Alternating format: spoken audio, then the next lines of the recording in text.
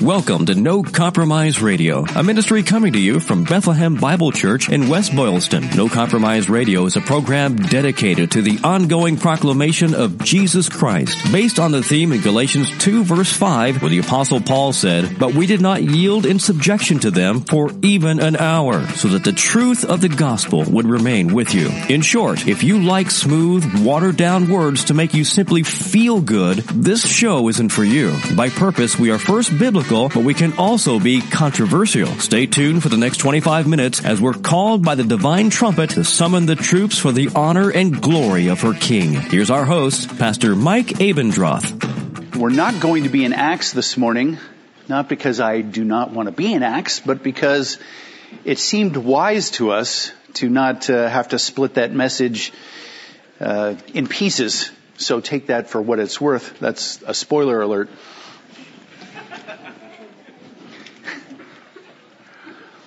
If you think about great rescue missions in history, what comes to mind? And here's another spoiler alert. I like spoiler alerts. I don't know what the deal is. But when I thought about that, my mind went back to a few years ago. I think it was 4 years ago. Janet and I were in London, and the movie Dunkirk came out. And I thought, what a unique opportunity we have to see Dunkirk in London.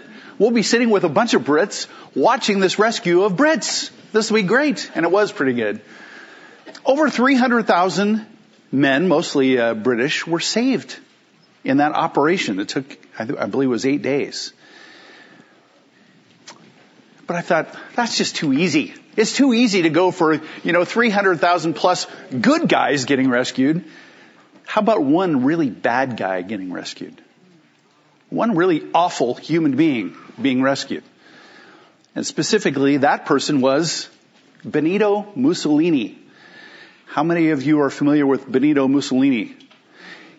Older folks should be. Younger folks, talk to your teachers. I don't know what's going on there. Mussolini was kind of Adolf Hitler's sidekick. He ran Italy. He was a fascist dictator, a bad man. He made the trains run on time, but he also made his political opponents go away, if you know what I'm saying. When the Allies invaded Sicily in 1943 and started working their way up through Italy, it's odd to me, but this is true. There was still a king in Italy. And there was a parliament in Italy, even though they didn't have much influence. Well, the people, the parliament, the king, they'd all pretty much had enough of Mussolini. So the king replaced him as prime minister. And they put him in, basically you could say, house arrest. But they didn't put him in a house. They took him way up into the mountains, in this place that used to be a castle, but it was really kind of a converted hotel.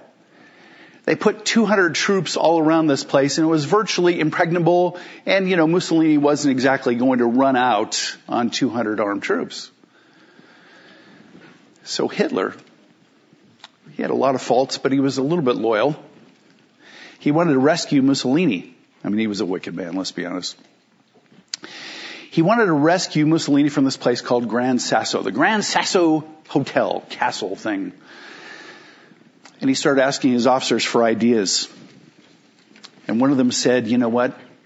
There's a flat place next to this castle, this resort.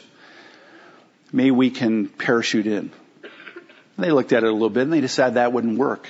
But what they could do was land some gliders there. So they landed about 150 troops there. And the Italians were so surprised that eventually they surrender and they rescue Mussolini. In fact, this was a great public relations coup for the Nazis who were desperate for any kind of victory. And Churchill called it a mission of great daring.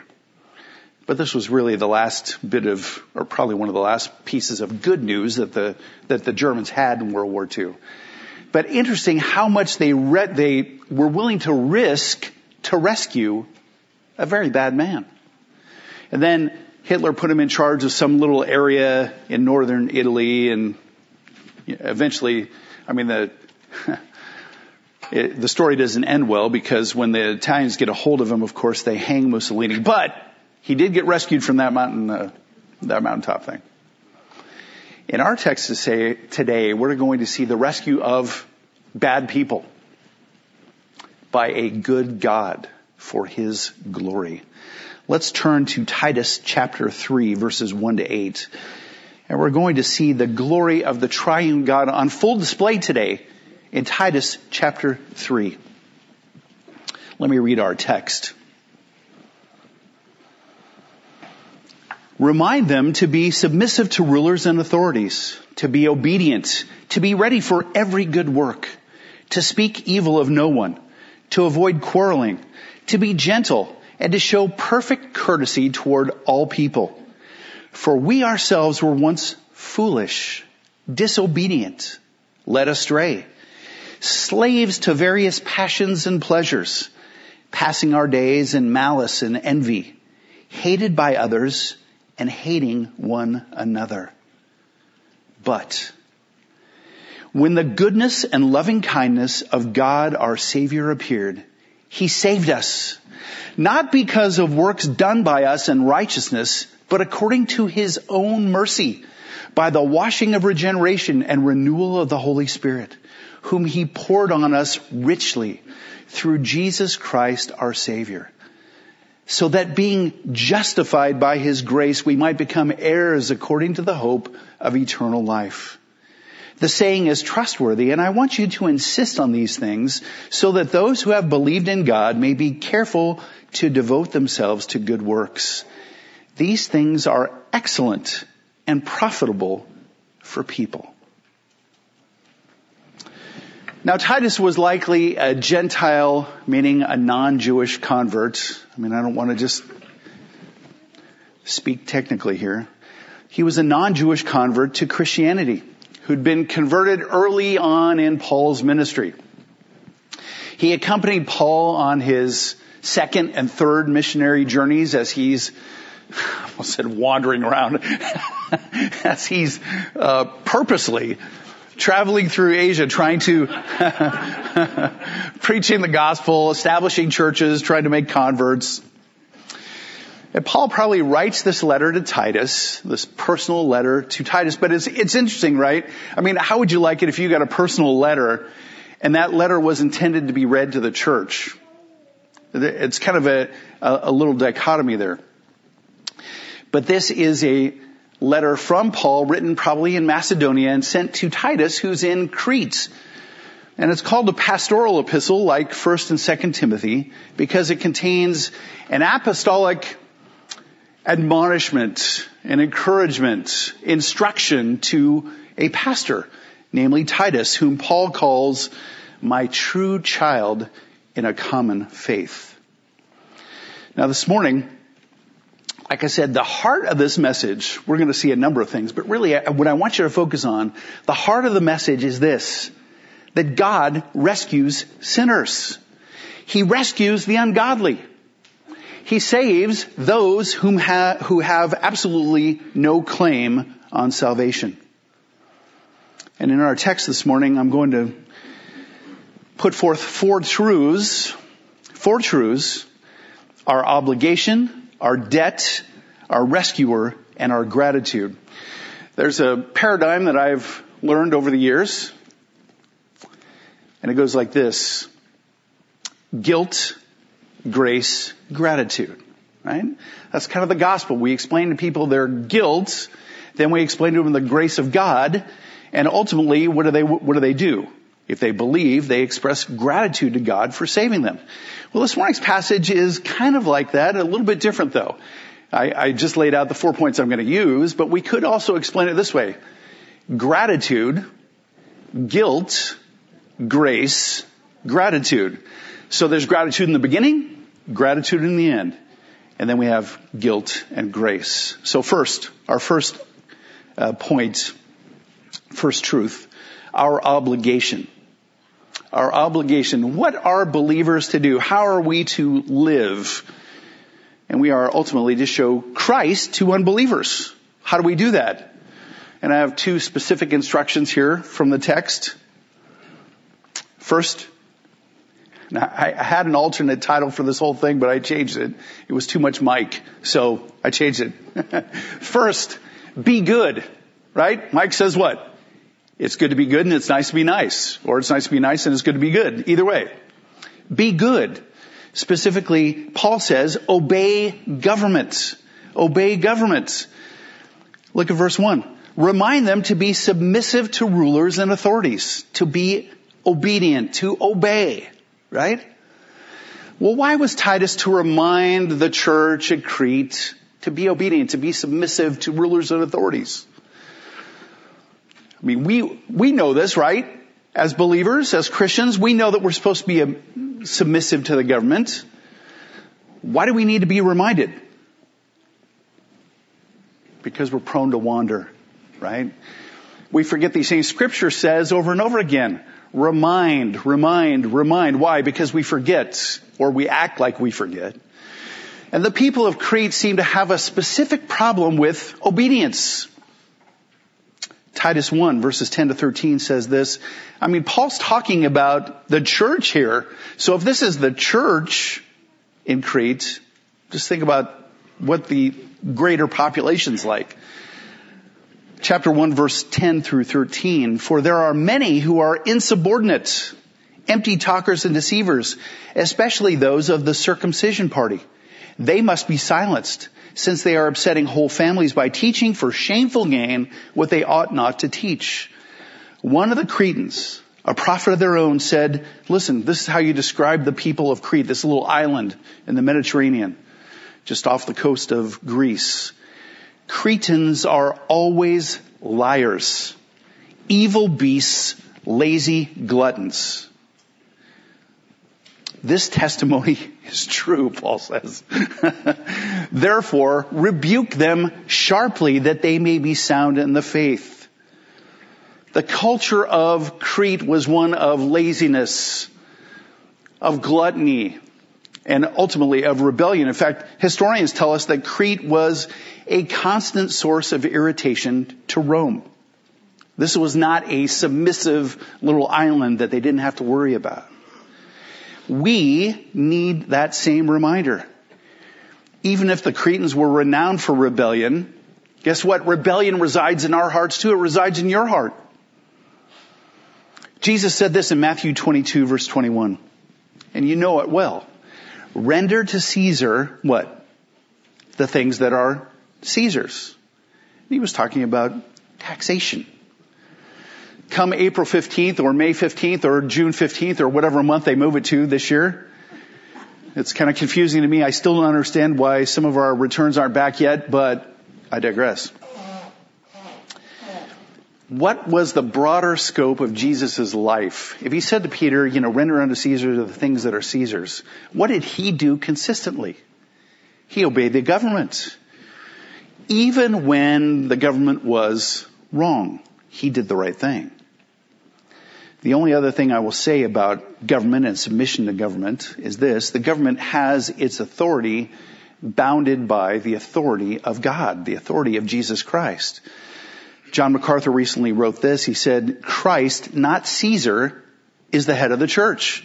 Conversely, the church does not in any sense rule the state. In other words, there are different spheres of authority. Neither church nor state has any higher authority than that of Christ himself, who declared in Matthew 28:18, all authority has been given to me in heaven and on earth. So, we want to be good. Our goal is not to conform the world to honor and obey the Lord. We want to evangelize them. But for us, we want to be obedient subjects of the government. So we need to be good, but that's our first obligation. Our second is to do good, to do well. Verse 2, to speak evil of no one, to avoid quarreling, to be gentle, and to show perfect courtesy toward all people.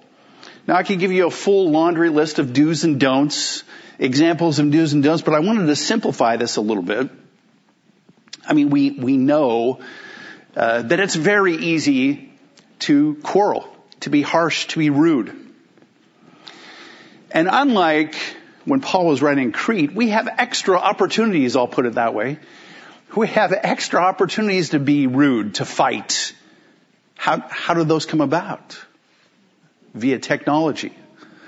I mean, at least on Crete, they didn't have Facebook or Twitter or, I mean, I can't even keep up with all the social media platforms, but social media generally, I mean, it's a way to keep up with family and friends, right?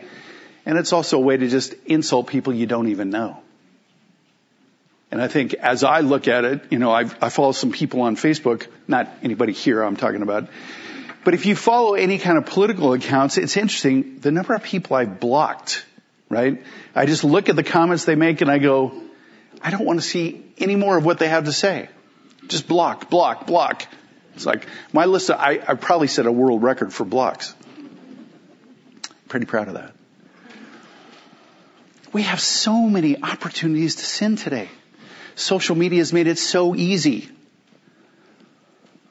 I would like to give this little bit of advice from Proverbs 10:19. When words are many, transgression is not lacking. In other words, it's easy to sin when you talk a lot. But whoever restrains his lips is prudent. And I would add this, whoever restrains his keyboard, his fingers, is wise, right? That's what it means to be prudent. Restrain yourself. Scroll by. Give them a friendly wave as you're going by on the internet. You don't have to do anything, right?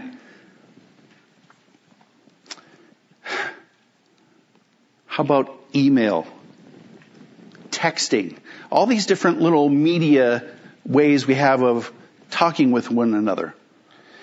And before you put somebody on blast, right? Who knows what that means?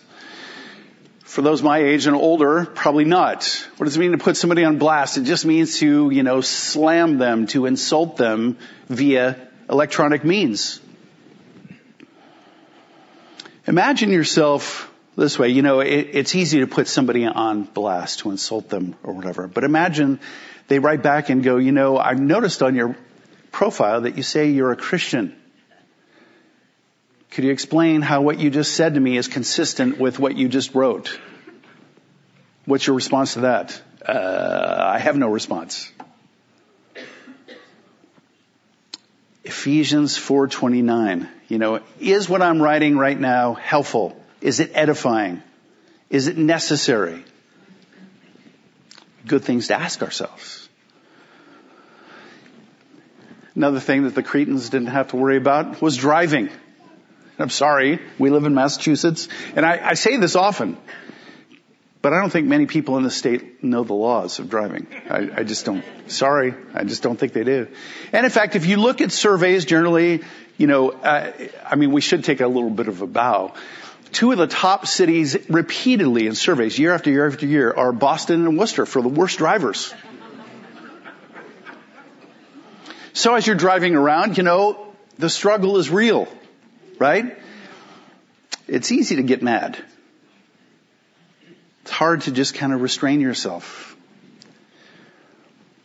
We need to think about these things. We want to be right. We want to honor the Lord in how we think and how we talk. Commentator Hendrickson made this comment, and I thought it was brilliant on verse 2. He said, showing some mildness toward some people might not be so difficult, nor showing all mildness to some people, or some mildness to all people.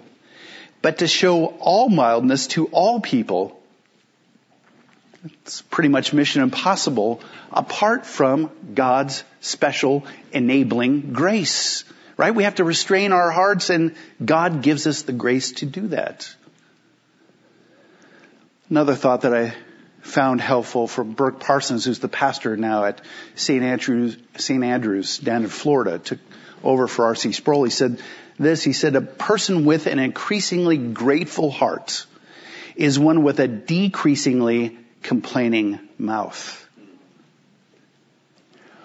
As our gratitude to the Lord increases, our complaining decreases. I thought that was helpful. So what are you to do? Show Christ to unbelievers, both to be good and to do good. That's our obligation.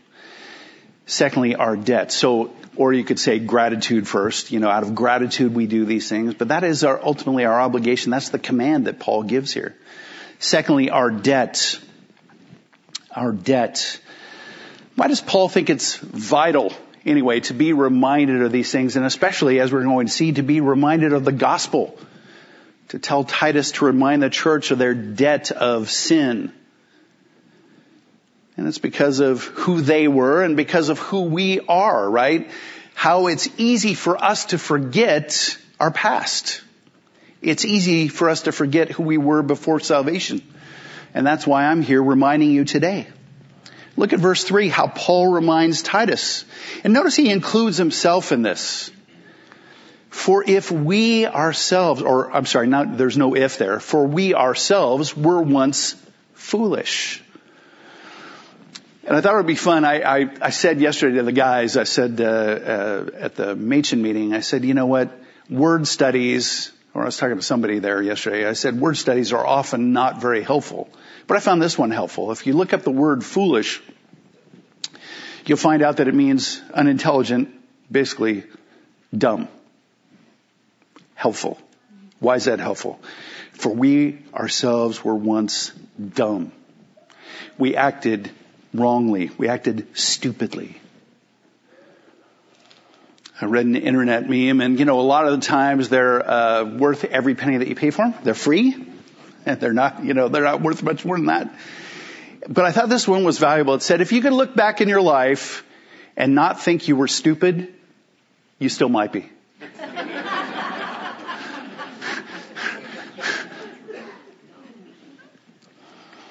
And as you look back on your life and you think, I was dumb. What if God hadn't intervened? What if He hadn't changed me? What if He allowed me to just go on in that trajectory? What if I just kept going? How would that have turned out? And the answer is, not very well. What would Paul have been doing if God didn't interrupt him? Philippians chapter 3, he says, though I myself have reason for confidence in the flesh also, if anyone thinks he has reason for confidence in the flesh, I have more, circumcised on the 8th day, of the people of Israel, the tribe of Benjamin, a Hebrew of Hebrews, as to the law, a Pharisee, as to zeal, a persecutor of the church, as to righteousness under the law, blameless. So what would have been his trajectory? Confident in himself. Confident in his good works. Confident in his obedience. Trusting that persecuting the church, even putting Christians to death, was the right thing to do. He looks back and what does he think? Not just stupid, but guilty. Guilty. Guilty. Do you think he's thinking, I wish God would have left me alone? No. And if you know yourself, and if you're honest, and you look back, you think, praise the Lord that He intervened in my life. So there's foolish, there's also disobedience. Typically we can think of several areas in which we might have been, I say again, disobedient to the government, thinking about taxes, speed limits, building regulations, all the ways that we used to be disobedient and we no longer struggle with those things. Nobody speeds anymore. Disobedient towards government, disobedient towards God. In what sense? Well, setting our own standards, deciding what was right and what was wrong. Disobedient at work. Do you ever struggle with a boss? With a coworker? Did you ever think how blockheaded they were? Not you, them. Disobedient to parents. For you kids. It's a sin. In case you were wondering. It's sinful to be disobedient to your parents.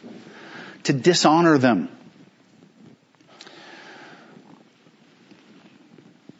some of these things, some of that little list I just gave, had no effect on us at all. We didn't think they were wrong at all. And then what? God intervenes and opens our eyes. He shows us the reality of our sin. And we think, on a whole, I wasn't so bad. No. We're horrified. We're horrified. Because we know that before a holy God, we stand condemned. He goes on, he says, led astray, which means to be misled or deceived. In what ways could you be led astray before you are saved? Well, I think about my own life, led astray into a cult, and then into some weird form of agnosticism that I just made up on my own. How about the idea that life is ultimately meaningless? Because, you know what? We're just a cosmic accident anyway, right? The universe exploded into existence, and then plants just kind of grew, and the plants changed to this and that and the other thing, and the next thing you know, we're walking around talking to each other. That makes sense. How about some other lies that we're misled into believing, like sexual sin is harmless, it's meaningless. Or that truth is malleable, that truth shifts, that truth changes. Or that God is just a construct, a social construct, a useful social construct to keep us under control. All those things are misleading, they're wrong ideas, they're lies. Paul also says we were slaves to various passions and pleasures.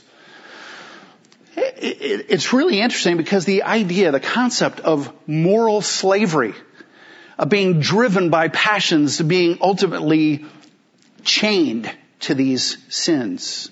Well, how can that happen? Because those sins in particular bring a certain enjoyment, euphoria, a rush of endorphins. And what happens to somebody who's addicted, I'll use that word, we could say enslaved to that kind of sin? They want to experience it again. And that's what psychologists label addiction. And so how do they resolve that? They want to give you a drug to take away your addiction. But you're enslaved, the Bible says. And it's not just sensual lusts. It's not just sexual sin. It's also pleasures that we let get out of control. I mean, I know that there are people, and I'm not talking to anybody here, but I know that there are people who watch TV 12, 15, 16 hours a day. That TV's on from the time they get up till the time they go to bed. There are people who play Xbox, not just once in a while, but constantly. And they're usually in their 70s, sure.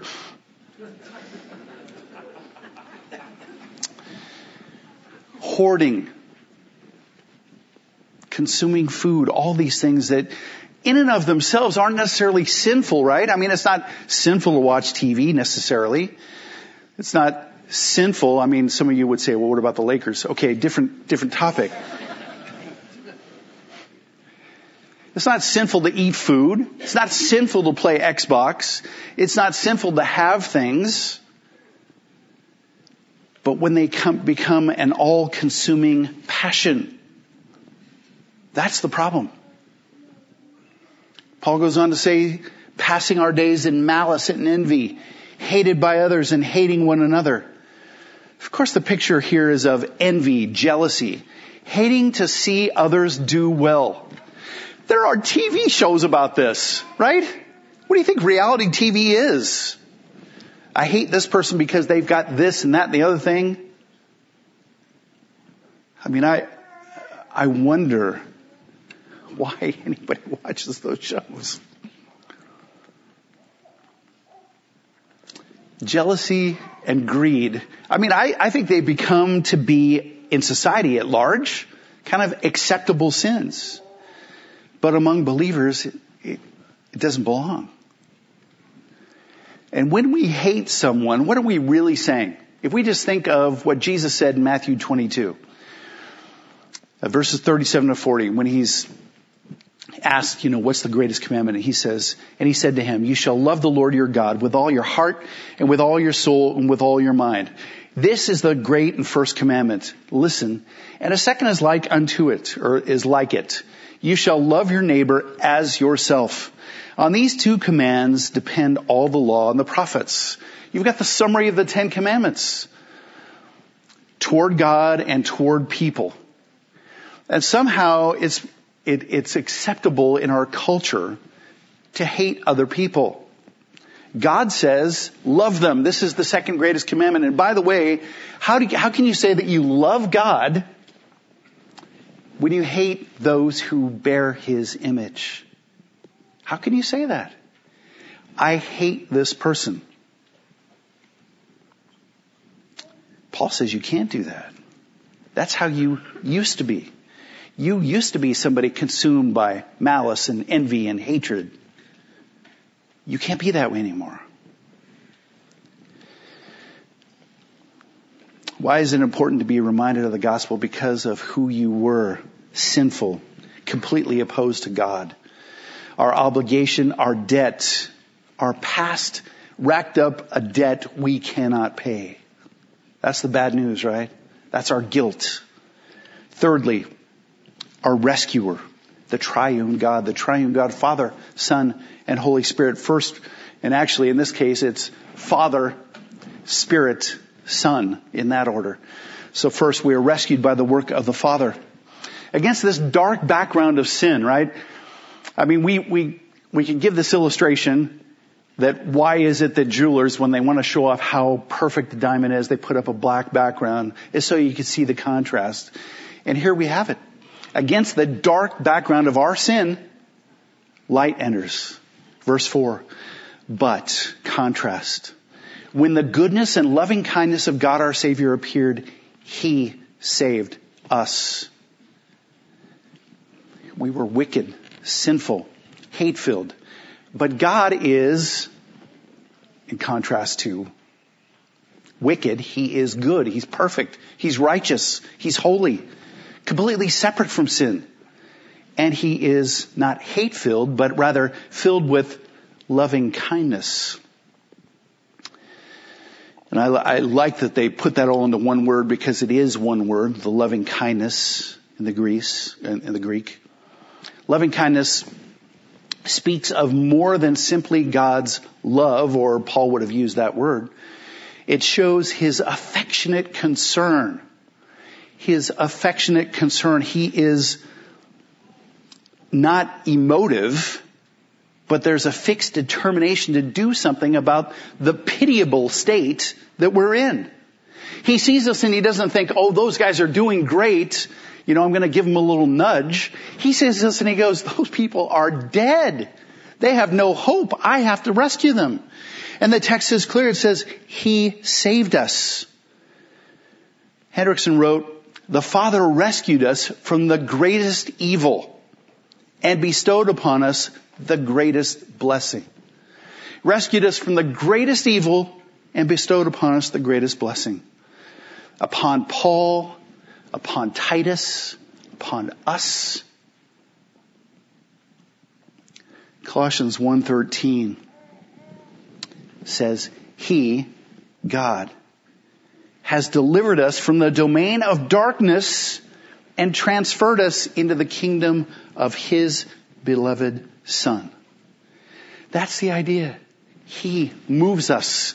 He transforms us. He saves us, the text says. Now imagine for a moment if the text just said God, instead of God saved us. What if it said He made us savable? Could we save ourselves? Could we rescue ourselves? Maybe if we had enough good works. The text answers that question. Verse 5, second half of it. Not because of works done by us in righteousness. The idea is doing works while we're in a state of righteousness. And of course there's a problem there. We're never in a state of righteousness. Because of Adam's fall, we enter into the world with a sin nature. Adam fell. We're born in Adam. So we have his sin nature right from the womb. And to make matters worse, we're not only sinners by nature, we're sinners by choice. As soon as we come into the world, we start sinning. Now imagine for a moment, again, this idea of God making us savable, or us doing enough to kind of attract God's affection. Imagine God was some sort of, I just came up with this concept this week. If he was some sort of spiritual Darwinist, right? Survival of the fittest. And he looked and he goes, okay, this person is the most spiritually advanced. They're farther along on the spiritual evolution chain than anybody else. Therefore, I'm going to save this person or that person. What would be the end result of that kind of thing? Which, by the way, is similar to how we rate, we talk about God maybe grading on a curve.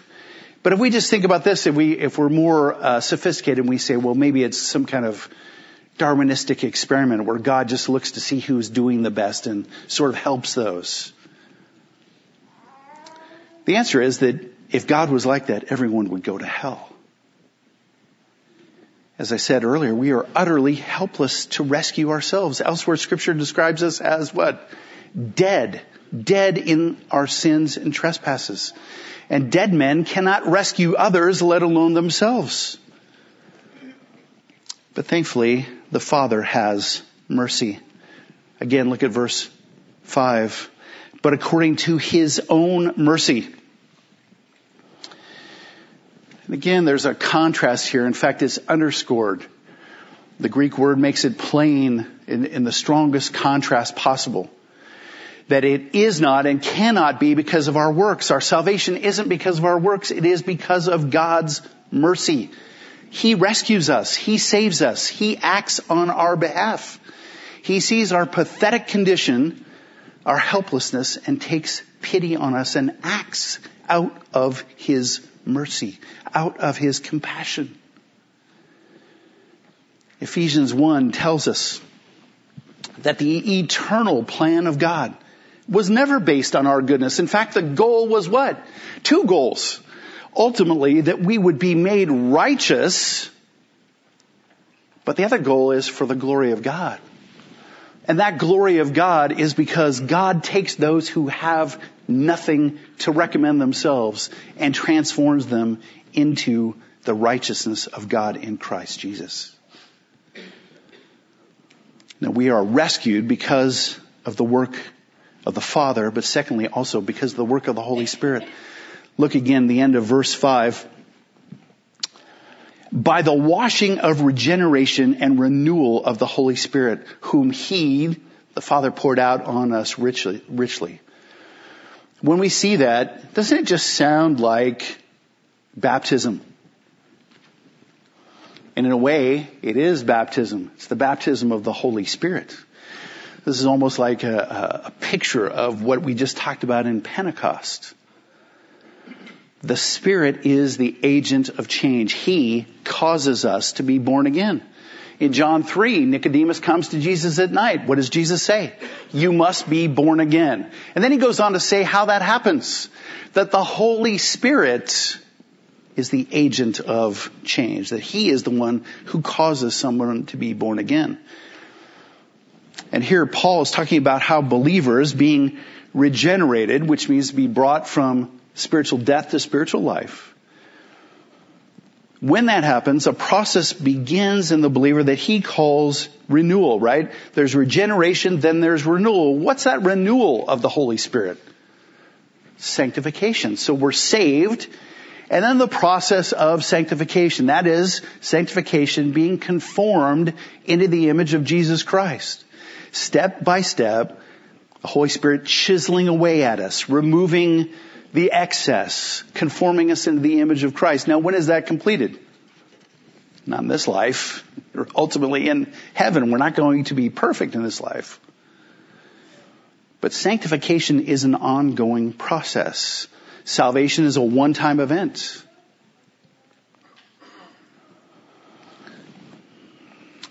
Thirdly, we've seen rescued because of the work of the Father, rescued because of the work of the Spirit, and now rescued because of the work of Jesus. Look at verse 6, the second part of it. Through Jesus Christ, our Savior. Now it's interesting that Paul in verse 4 said what? That God, meaning the Father, was our Savior. And here he says, Jesus Christ, our Savior. What can that mean? Well, it can mean this very simply. When we think about who saves us, does the Father save us? Yes. Does Jesus save us? Yes. And ultimately we could say, does the Spirit save us? Well, in the sense that he keeps us? Yes.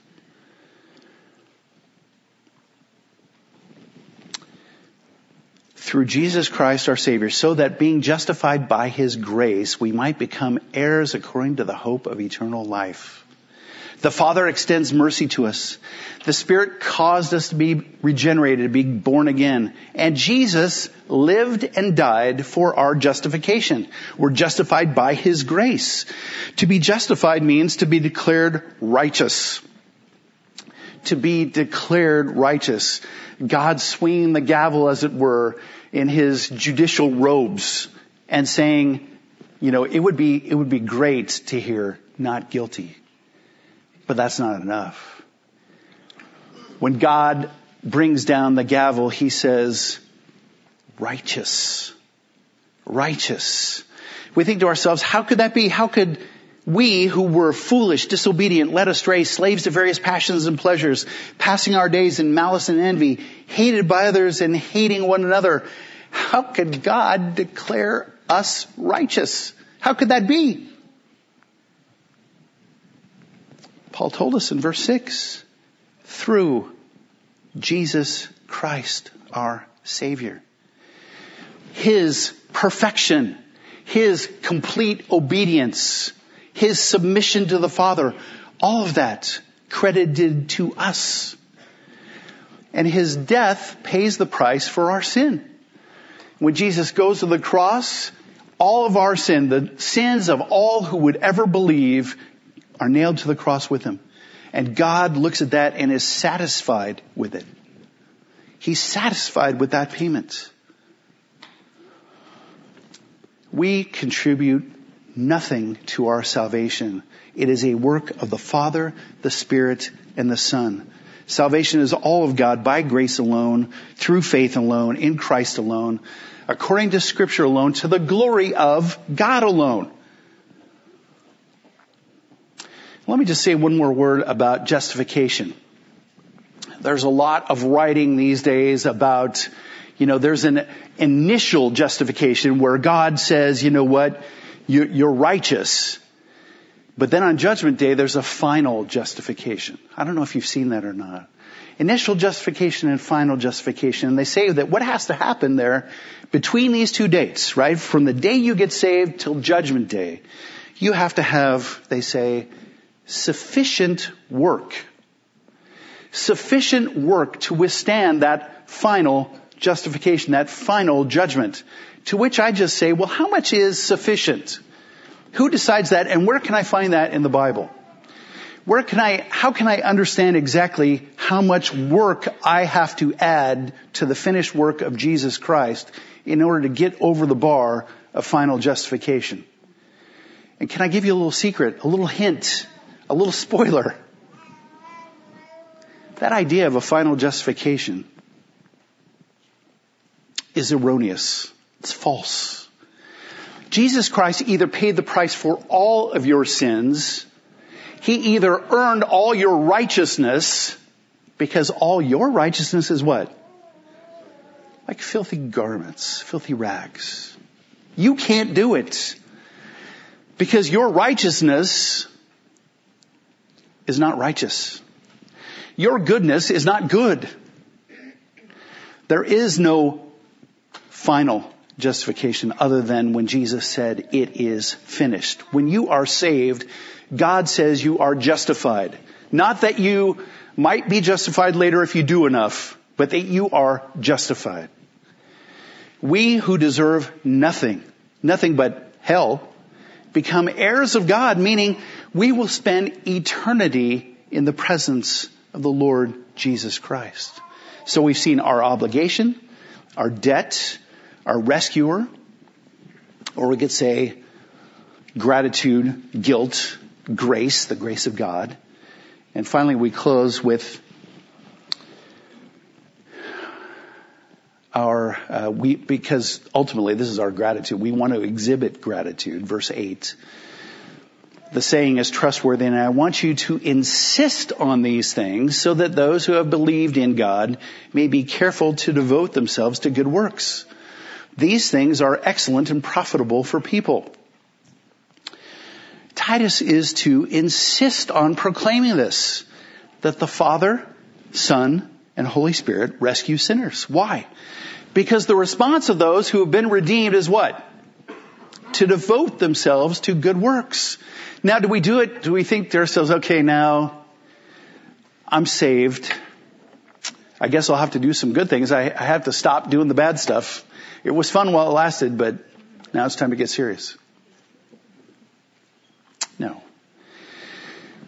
If we think rightly about the grace of God, if we think rightly about what He has done for us, our response isn't, oh man, I wish I didn't have to go to church.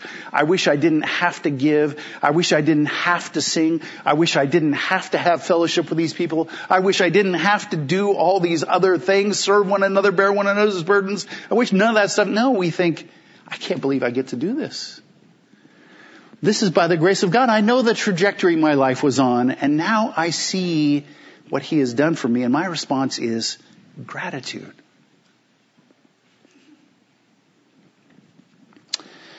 I read this week, and I just thought, this is not some great quote other than the fact that it's out of the Bible. Daniel 6, verses 26 to 27. Darius, or Darius, depending on where you come from, said this. He says, I make a decree. Now just listen to this. I make a decree that in all my royal dominion, throughout all my kingdom, people are to tremble. This is a pagan saying this. People are to tremble and fear before the God of Daniel. For He is the living God, enduring forever. His kingdom shall never be destroyed, and His dominion shall be to the end. In other words, He'll rule forever. Listen, verse 27. He delivers and rescues. He delivers and rescues. This is our God. He delivers and rescues. He works signs and wonders in heaven and on earth. He who has saved Daniel from the power of the lions. He who has saved you, if you love the Lord Jesus Christ, from the power of your sin, from the penalty of your sin, and from the presence, ultimately, of your sin. If you love the Lord Jesus Christ, if you've been born again, you have a rescuer. And there is no other. Let's pray. Father, what a joy it is to just look at this word, this message, that by your power, by your Spirit, you caused to be written by the Apostle Paul to Titus. Father, I pray even as we read it, we would think back about the joy that we had when we were saved, when we realized not that we had accomplished something, but that Jesus Christ had saved us when we couldn't save ourselves, that He loved us when we were unlovable, that you set your affections upon us, that your Spirit caused us to be born again. All these things, Father, just let us rejoice and repeat them over and over and over again, because the ultimate result is what we want. We want to live lives marked by gratitude. Gratitude and grace as we just think about how you rescued us. And Father, we have, therefore, an obligation to set a standard of living, set a standard of speech, and Father, to be ambassadors for the Lord Jesus Christ, to proclaim His excellencies, that others around us might listen and might flee to the cross. Father, we ask for your blessing and your enablement to do so. In Jesus' name, amen. No Compromise Radio with Pastor Mike Abendroth is a production of Bethlehem Bible Church in West Boylston. Bethlehem Bible Church is a Bible teaching church firmly committed to unleashing the life-transforming power of God's Word through verse-by-verse exposition of the sacred text. Please come and join us. Our service times are Sunday morning at 10:15 and in the evening at 6. We're right on Route 110 in West Boylston. You can check us out online at bbcchurch.org or by phone at 508-835-3400.